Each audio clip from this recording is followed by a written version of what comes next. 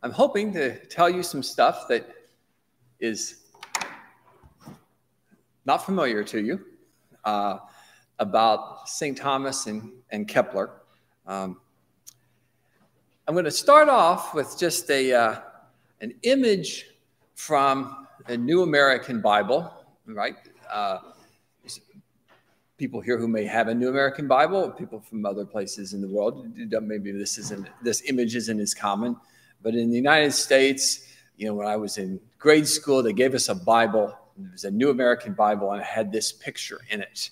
And this is the world of the Hebrews, right here, right? And it has the picture of wrong button. It's got the dome of the sky, it's got the earth below, and it's got the celestial lights up in the heavens.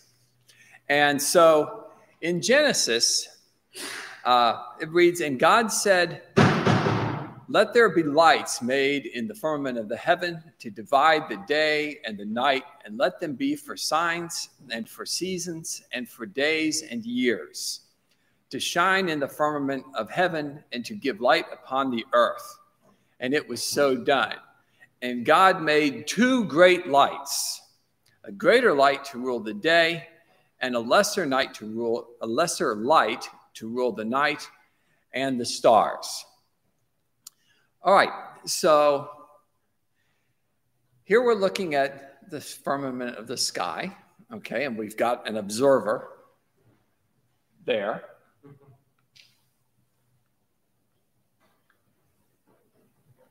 Well, he's in the middle, all right, or she.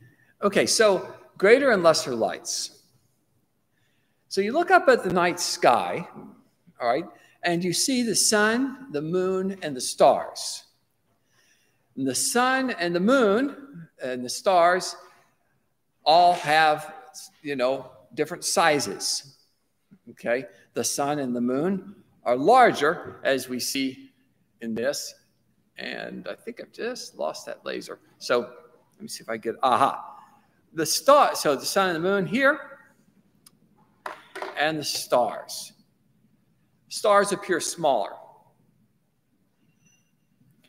So if we imagine that the sun and the moon and the stars are all on a dome of the sky, then everything is just as it looks. The sun and the moon are bigger. They look bigger, they are bigger. The stars look smaller, they are smaller. But now I'm just going to look at the moon and the stars, because you don't see the sun and the stars together at the same time. So just looking at the moon and the stars here. Well, the thing is that if I look at the geometry of this, and I push that star so that it's further away, okay, then if the star is further away, then that means that it is bigger than it seems, okay, because of the effect of distance, right? So when I'm sitting here looking out at people in the audience, okay, the further away you are, the smaller you look to me, okay? So folks sitting up there, that lady's head is smaller than the nail of my little finger. All right, Father Davenport here, I can't even cover I cover his eyeball with my little finger. Okay, so, to have someone sitting in the back and have their head look as big as Father Davenport's, that'd have to be pretty big. Okay, so the further away something is, if it looks to be of a certain size, the further away it is, the larger it has to be. So if I imagine making that star further away still, okay, then it'd have to be about equal to the size of the moon, all right? Now, throughout history, when astronomers measure how big do the stars look, you look up at the moon, and everybody says, and they will say today, if you ask someone who doesn't, well, not an astronomer, but if you ask a person who doesn't know much about astronomy today, how many stars would it take to fit across the diameter of the moon? Okay, they'll give you about the same answer that astronomers have historically given, which is 20, 30, 10, right? But somewhere in that number, 20, give or take 10. It's not you're not making a precise estimate. But if you have somebody who can, especially someone who can eyeball things pretty well, they'll tell you, 20 roughly. And this is what astronomers throughout history have typically said, that a star is about roughly, ballpark figure, a 20th the apparent size of the moon. What if you made the star even further away? Okay, if you made the star further away, then it would have to be larger than the moon. And if you made the star further away still, then it would have to be much larger than the moon. Now, Ptolemy, in the Almagest, which is roughly 150 AD, says, now, that the Earth has sensibly the ratio of a point to its distance from the sphere of the so-called fixed stars gets great support from the fact that in all parts of the Earth, the sizes and angular distances, notice sizes of the stars at the same times appear everywhere equal and alike. For the observations of the same stars in the same different latitudes are not found to differ in the least. All right, so what's this saying? Well, imagine that the stars are relatively close to the Earth.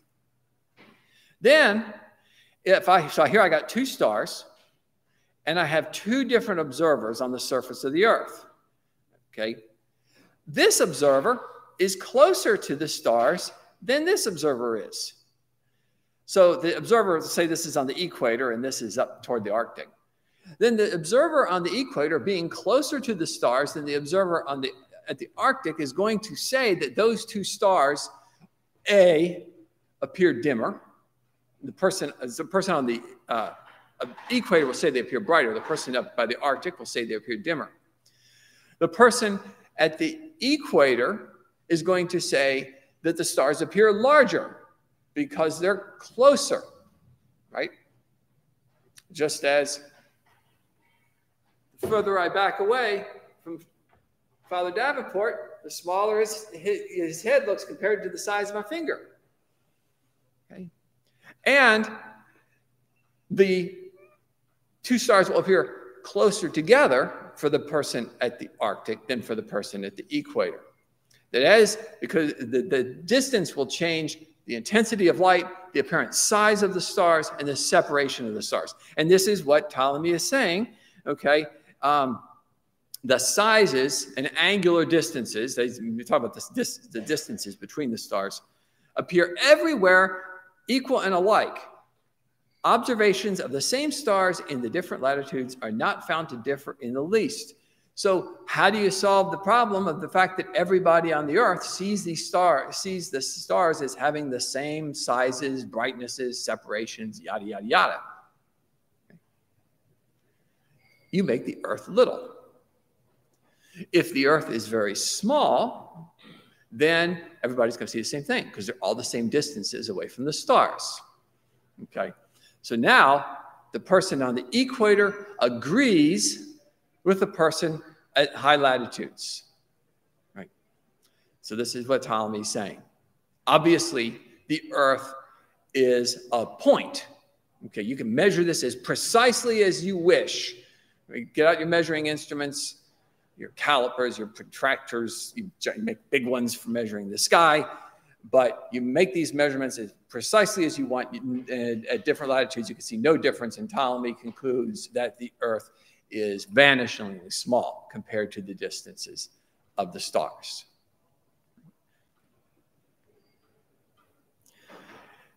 Now, here we see Saint Severinus Boethius On the Constellation of Philosophy, roughly 525 AD. You have learned from Ptolemy that this globe of Earth is but as a point in respect to the vast extent of the heavens. That is, the immensity of the celestial sphere is such that ours, when compared with it, is as nothing and vanishes. All right. So this is a Christian writer. Ptolemy's argument is highly persuasive. Okay, nobody's going to say, oh, no, that's not true, right? It's not too hard to figure out, contrary to, what you hear, in science shows once in a while about, how the pre-modern view of the universe was comfortably small and cozy and blah, blah, blah. All right, that's not true. Okay, the universe has always been huge compared to the earth, as long as anyone has bothered to put a lot of time and effort into measuring things. So, if the earth, according to Ptolemy, has sensibly the ratio of a point to its distance from the sphere of the stars, then it follows that a star is way, way, way bigger than the moon. Okay, this is showing a star and the moon according to Ptolemy's estimates. All right, so that diagram isn't just, I didn't just make that up for throwing some, that's actually some number. Those sizes, the little brown one, that's the moon, and the big red one, that's a star, according to Ptolemy's size estimates. Okay, now, you'll find this sort of size estimate all throughout history up until the Copernican revolution. Christopher Clavius is, I guess he's arguably sort of one of the last great, he's after Copernicus, but he's follows Ptolemaic astronomy. And he has a whole listing of sizes. And the moon is like the smallest thing, maybe Mercury. Okay, the moon and Mercury are the smallest objects in the universe. Right. My point here being that no one's arguing about this. Everybody is accepting this idea. So therefore, Genesis says that the moon is one of the two great lights in the heavens, and astronomy says the moon is the smallest of lights in the heavens. Obviously, we have a serious Bible science conflict. Right? So, what does St. Thomas have to say about this? All right. He says, so what? Okay. He said, this is in question 70. As Chrysostom says, I haven't been able to find Chrysostom saying this. I've looked, but this is not my area. So if someone here knows this, I would love to know where is it that Chrysostom says this. As Chrysostom says, the two lights are called great, not so much with regard to their dimensions as to their influence and power. For though the stars be of greater bulk than the moon, yet the influence of the moon is more perceptible to the senses in this lower world. Moreover, as far as the senses are concerned, its apparent size is greater. By the way, I chose Aquinas for obvious reasons, okay? But Augustine also says this in the literal meaning of Genesis.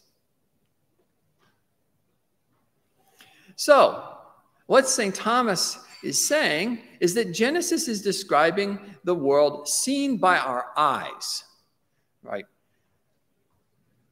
It's describing the world seen by our eyes. It is not a science book that is giving us a scientific description of the moon and stars. And nobody argues about this. In fact, there's an excellent discussion of this by John Calvin in his commentary on Genesis, which he goes on, he just tees off on this subject. It's a fascinating read, and I encourage you to look it up and read it, because he says the same thing that Augustine and Aquinas says, but he's so much more animated about it. And he said, and he goes on and on and on. And I just have a bit of it that I've saved here, that Moses in Genesis, this is Calvin, makes two great luminaries, but astronomers prove otherwise. Astronomy is not only pleasant, but also very useful to be known, It cannot be denied that this art unfolds the admirable wisdom of God. Ingenious men are to be honored. Those of you all who are astronomers here, ingenious men are to be honored who have expended useful labor on this subject. Moses, therefore, rather adapts his discourse to common usage. There is therefore no reason why janglers should deride the unskillfulness of Moses in making the moon the second luminary. For he does not call us up into heaven. He only proposes things which lie open before our eyes. Which is the same thing as St. Thomas said. But this itself, this discussion is considerably longer and more animated, and I've edited it down. So he really goes on. And then he does another discussion in the on the Psalms where he goes back and hits the same topic. I can't remember off the top of my head which psalm it is that speaks of the two great lights. But he once again is like, and once again, blah, blah, blah. It's a great discussion. So my point here is twofold. This does have something to do with Copernicus, but I'll get to that. All right. But one thing is that in the webpage for this conference, it talked about the Copernicus representing the first big interaction between astronomy and Catholic theology. And I would argue that that's not correct. Okay. Here we have a significant interaction between astronomy and Catholic theology that well dates Copernicus. It's also noteworthy in that it is devoid of controversy, which is probably why we think that Copernicus is the first significant interaction. But Ptolemy and Augustine and Aquinas, those are all significant figures. You can't get a lot more significant than that. Okay, so let's go to Copernicus many centuries later. So Copernicus is not, the issue with the Copernican theory has to do with the Earth's motion, where the situation is not this one of Ptolemy, where we say, hey, people at two different points on Earth's surface, they see the stars the same, so we have to figure the Earth has to be really small by comparison. The situation is this, right? If the Earth is going around the sun, then people at two different positions in the Earth's orbit should see the stars differently. The same argument about Earth under Ptolemy becomes about the Earth's orbit under Copernicus. It's not that you can move from one place to another on the surface of the Earth and find there's no change in how the stars appear, but rather that you can move from one place from Earth's orbit to another. In other words, and since we're all moving in the Copernican theory, this is a really easy thing to do. Okay, to test Ptolemy requires, that you coordinate astronomers over significantly different latitudes. Okay, but you yourself from or you have to travel a significant distance. But you yourself can observe this by just observing and then waiting a few months, okay? And Earth will carry you around to a different point on its orbit, and then you observe again and see what happens. It's very easy to test. So under the Copernican theory, at one time of the year, the stars should look brighter. And then as the Earth moves around in its orbit away from those stars, it should look dimmer. And by the time you get way the heck over here, they should look a lot dimmer. And they should look smaller too. And they should look closer together. Okay. That going, again, to keep picking on Father Davenport, because he was unfortunate enough to have chosen to sit right in front of me, that not only is it that his head looks smaller as I get further away, but his eyes are closer together too. Okay, so not only the size, but the angular separation. What's the solution to this problem? make the orbit of Earth little by comparison to the distance of stars. One of the problems that we have in visualizing this is that we always talk about Copernicus moving the stars further away, okay? Which gets the idea that we think about the stars being the stars and then we just move them out. Like we take some tennis balls and like spread them out further, okay? That it's very easy that way to forget about what moving things out has to do to their sizes, okay? So there is an astronomer who I've studied, who's, because I'm up in front of a bunch of people, I'm free. My brain is freezing. Taquet, okay. Robert Hooke refers to Giovanni Battista Riccioli and Andreas Taquet as great anti-Copernicans. And Taquet gives an analysis of the Copernican system. And he speaks that what Copernicus does is shrinks stuff, okay? You take the Earth and you shrink it down. The Earth's orbit becomes your baseline for observations, not the Earth. So you're shrinking the solar system, okay? Copernicus doesn't make the universe bigger. He makes the solar system smaller, is what Taquet says. It's easier to imagine when, if we're making the solar system smaller, then what does that mean for the size of the solar system against the sizes of those stars? Okay, it's easier to think about. And then Taquet says, Galileo never figures this out. Okay, your solution is the same. The stars are far away. Okay. Now they're far away, not compared to the Earth's size. They are far away compared to Earth's orbit. Make the Earth's orbit a point instead of the Earth being a point. And you've eliminated this problem of people that your observations won't agree at different points in Earth's orbit. Make the Earth's orbit a point. Boom, problem solved. Now the stars are going to look the same regardless of where you are on the Earth's orbit. The problem with this is that it makes the stars huge. Okay, the stars have to be huge.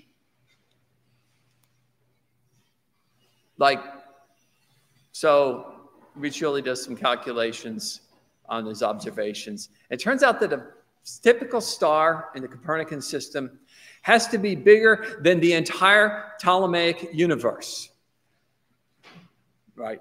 If you wonder, why do people not like the Copernican theory? It's because it turned the stars into bodies bigger than they thought the universe used to be.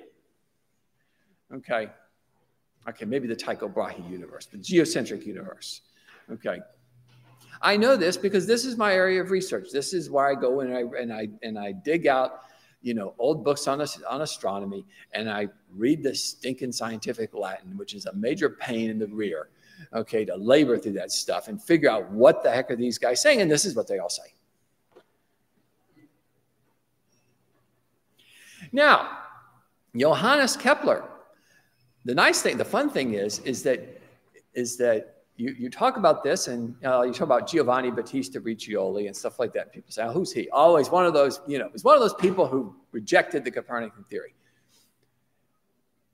But what's really great is that Johannes Kepler says this too.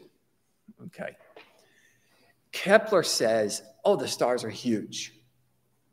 They have to be because they're so far away, and how would we be able to see them? Based on their sizes." And the other thing Kepler says is they're so dim. The stars are dim, okay? Why are the stars dim? Because otherwise, if they weren't dim, they'd light up the night sky, okay? The sun illuminates the sky fantastically, obviously, But even the moon, you got a full moon, you can see a lot by the full moon. Have no full moon, have no moon at all, what do you see? Dark, okay? Kepler says the difference between the sun and the stars is practically infinite. This is despite the fact, he says, that if you took all the stars, you look at all the stars and you look at their measured sizes, and if you gathered them all together into a ball in the sky, clumped them all together, they would be similar to the sun in size. The total size of all the stars gathered together would rival the sun. And then Kepler says, and what's so great about this is he's talking about Galileo's discovery. He says, Galileo, With your telescope, you've discovered that there's thousands more stars we didn't even know about. So this just means I'm even more right than I thought I was. Okay? Because if you took all your extra stars that you found with the telescope, Galileo, and added them to the clump, that'd make something even bigger. So this shows us that the stars are even dimmer. The difference, he says, is practically infinite between a star and the sun. And so therefore the stars are ridiculous. They're dim, dim, dim. They're huge. They're dim. Okay. Otherwise, they light up the night sky. And Kepler says, and science proves this. Any idiot astronomer can go out, make the measurements, do the calculations, and will get my results. So here is what the universe looks like. There's the sun, very bright, very small. There's the stars, big, dim. I want you to notice the little graphic. See here, when I switch to this, notice we've got these stars here. Those are shiny stars. But now we're going to Kepler. See, dim stars, right? Technology is wonderful. So, bright, shiny sun, huge, dim stars. Okay. Now, these stars in this picture are nowhere near far enough away, and they're nowhere near big enough, okay, to really be realistic. It just gives the idea.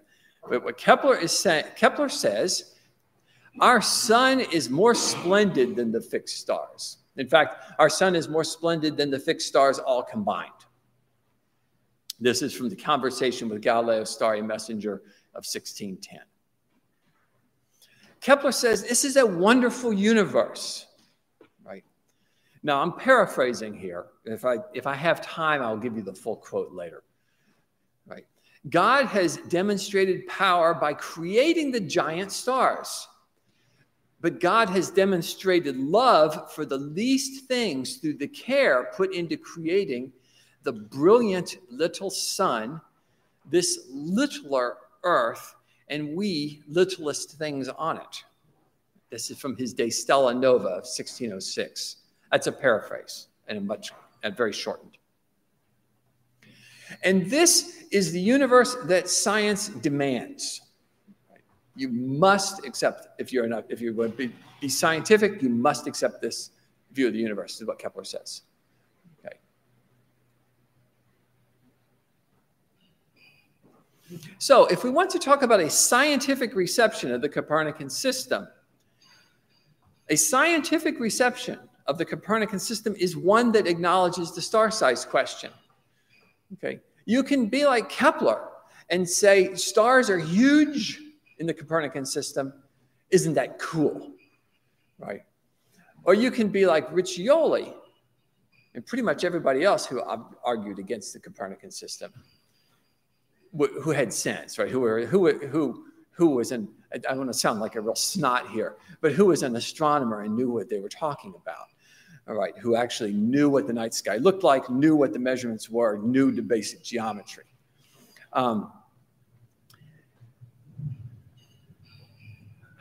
The alternative was to say that that in the Copernican system, the stars were huge, and isn't that stupid? Okay. To say that the Copernican system, in order to solve this problem about how come the stars look the same as the Earth goes around the sun, jumps through these crazy hoops and turns the stars, because, like you have this major problem that the stars look the same no matter where Earth is in its orbit around the sun.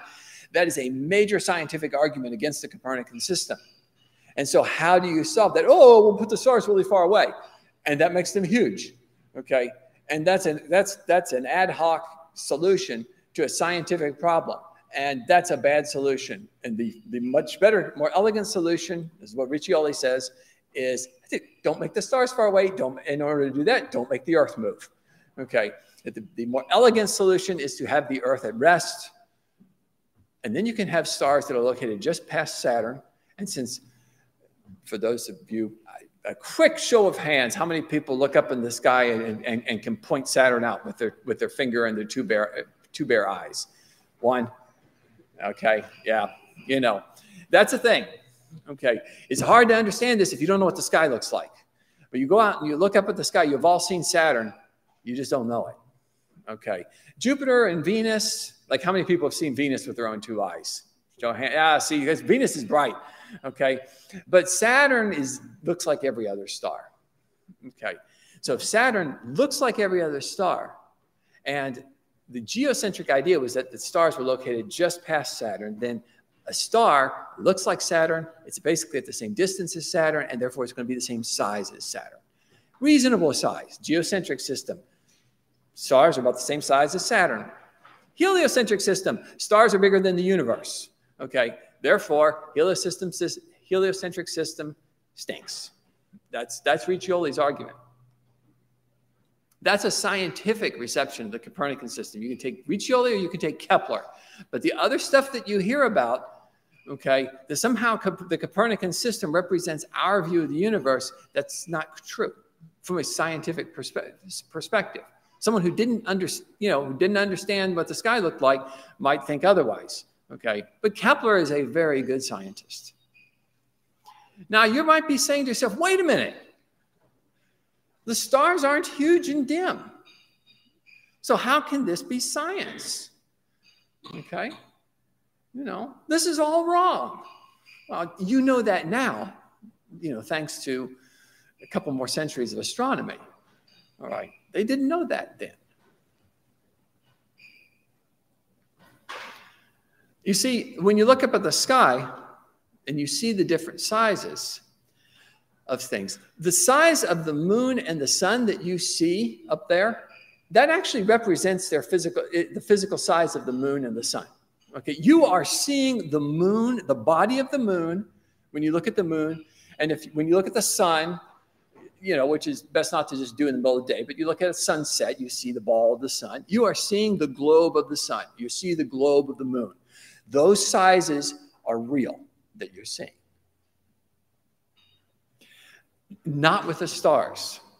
Okay. So keep an eye on the clock here. How is it that this can be science? That star sizes, whether they are seen by the eye or the telescope, are false. And that greatly exaggerates their size. Okay. When you see the size of a star, you're seeing basically an illusion, an artifact of optics. When you look at the setting sun, you're seeing the globe of the sun. You see the moon, you're seeing the globe of the moon. You see the dot of light up there, that's a star, that's not the globe, that's not the body.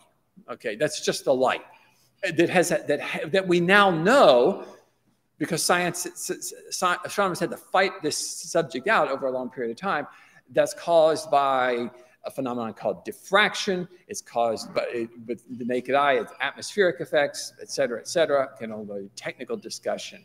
But even when you're looking at photographs taken through telescopes and you see the little dots that are the stars, those are all false. Okay. Jonathan, we've got, what star has actually been directly, a few of them have been directly imaged.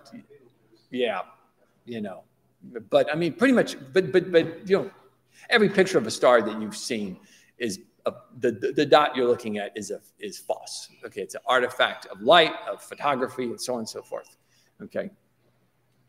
Now that holds true for the planets too. When you're looking up with your naked eye.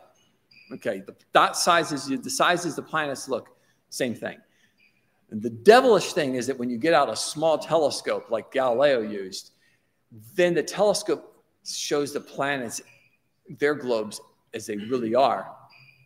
So when you see and it shows the stars false, which misled. That's a really difficult problem. Okay, but that is why in Kepler and Galileo, nobody understood this until into the latter part of the 17th century. They didn't even know. Latter part of the 17th century, it's not that they understood it. They began to realize they could maybe have a problem. Maybe. But some people didn't think so. So Kepler says that this is the science demand. So we're going to forget our little modern knowledge now. We've got to go back and put our heads back on as 17th century people. So forget that I gave you that explanation. So this is, given the data available to Kepler, Galileo, Copernicus, Ptolemy, things like that, this is the universe that science demands if you're going to think the universe is Copernican.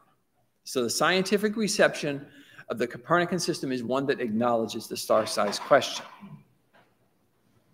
So, for example, here is a quote. This is from Melchior Inkofer, S.J.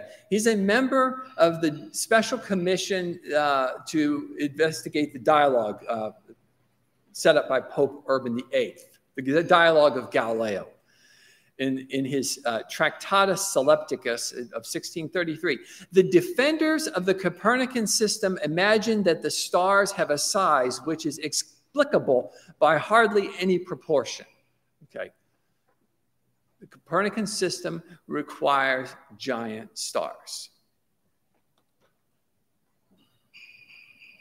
So, if you're talking about Copernicus, Christopher Clavius, Johannes Kepler, Christoph Scheiner, Jesuit astronomer who argued with Galileo over sunspots, also did a lot of other interesting things. Galileo, Bellarmine, Pope Urban VIII, etc. If you're talking about, scientifically speaking, what does the Copernican system look like? This is what the Copernican system looks like.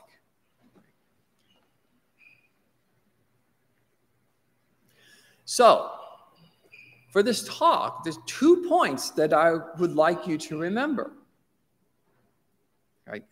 First is St. Thomas, who is accepting science even if it contradicts Scripture.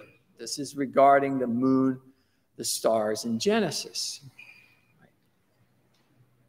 And the second is Kepler, who is being right about the science, but the science is not right in regards to the sun and stars. And it's the same thing for both of them, right? What St. Thomas is talking about, the link here is that they're both basing their ideas on observations of the same stuff. So, hang on a minute, I'm getting a little. I didn't think I'd need this sweater. I do. Father Tabachek, remember the air conditioner?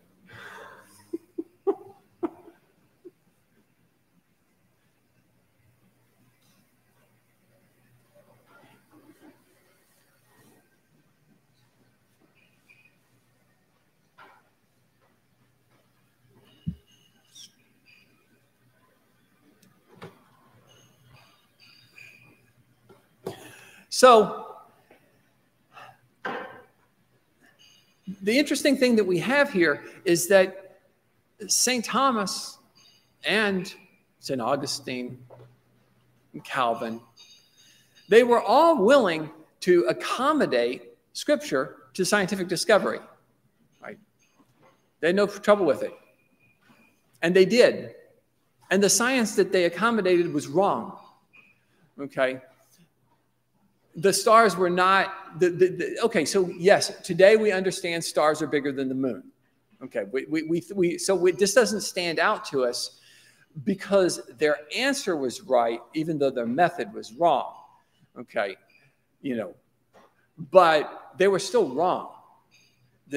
Ptolemy was wrong because Ptolemy's estimation of the sizes of stars was wrong. So they accommodated Scripture to wrong science. Had the stars, because of the way the optics work, had the stars been 1/10 the size of the moon, but they still put out the same amount of light as they do, they would still look the same way, okay, because you're not seeing their actual sizes. So it could have been in a different sort of universe that scientists would later come around and find out that, and say, oh, no, stars are actually smaller than the moon. Okay, now that did not happen, so we don't notice that the wrongness, the fact that major church theologians agreed that we need to agree with what the science says, and we go along with that, and we say, well, we interpret Scripture in light of the science, but the science actually turned out to be wrong. We don't notice that because the answer came out to be the same.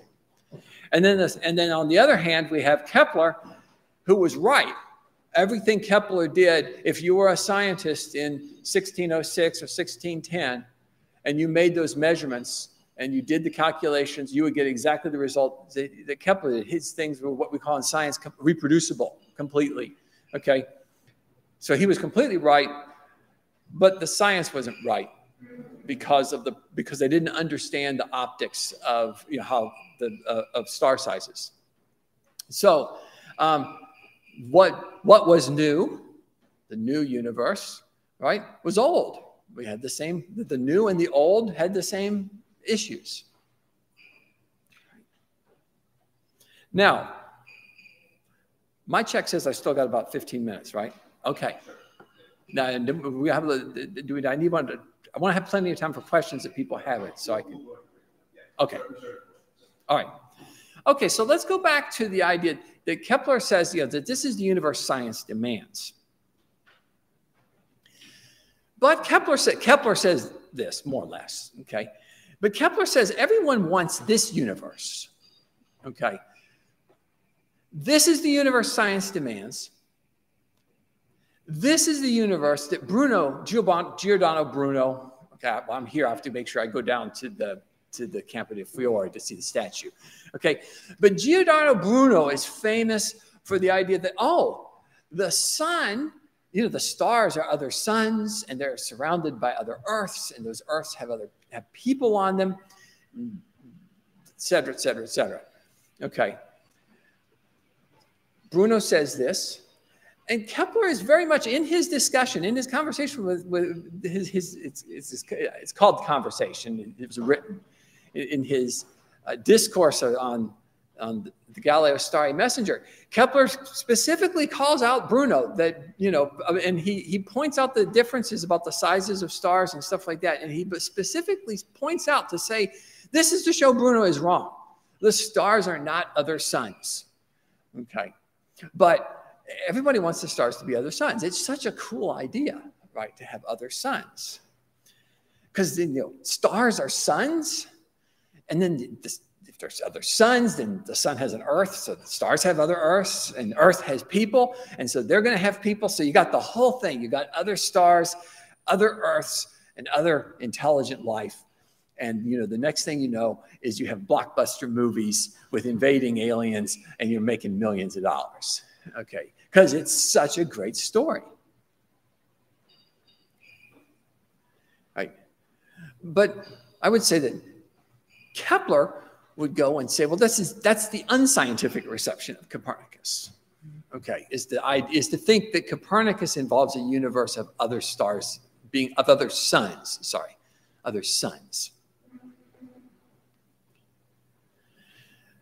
And I think that Kepler would say, well, how's that worked out for you? Okay. Now, if I would build on Kepler's ideas, think that Kepler would say that, he said it's a wonderful universe.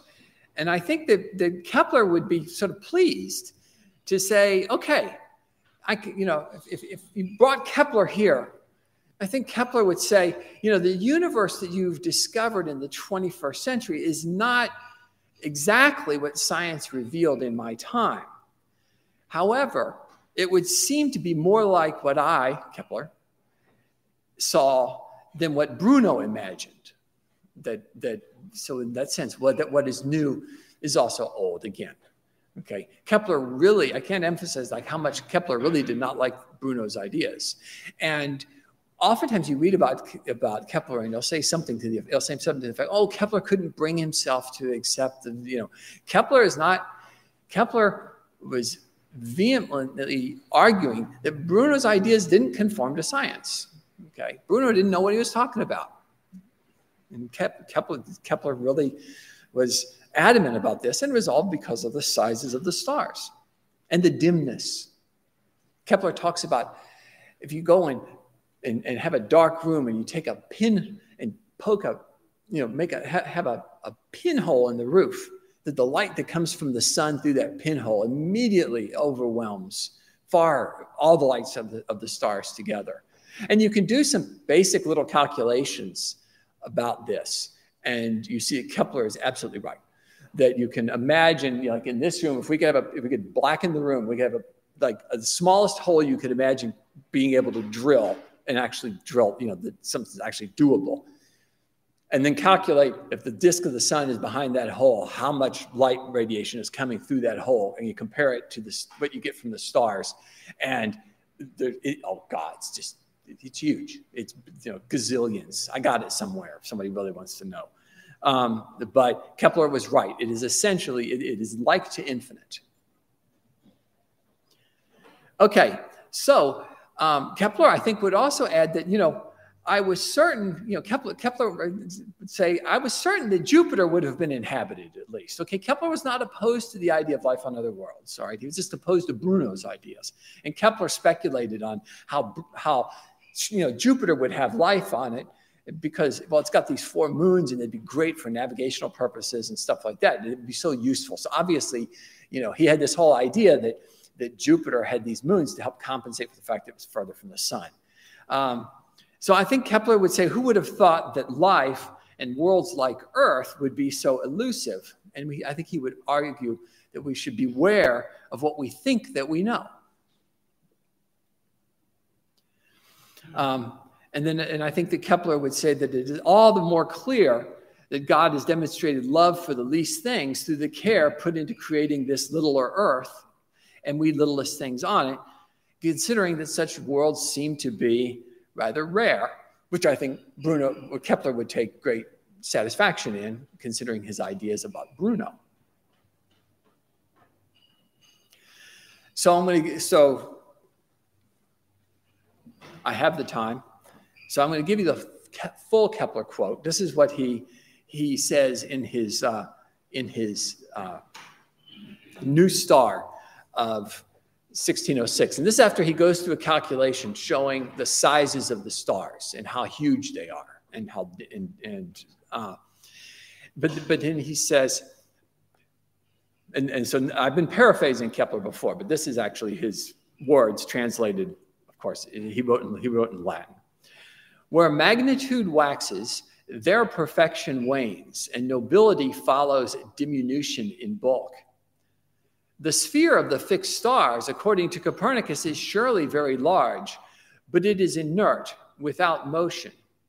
The movable world, that's the solar system area, is next.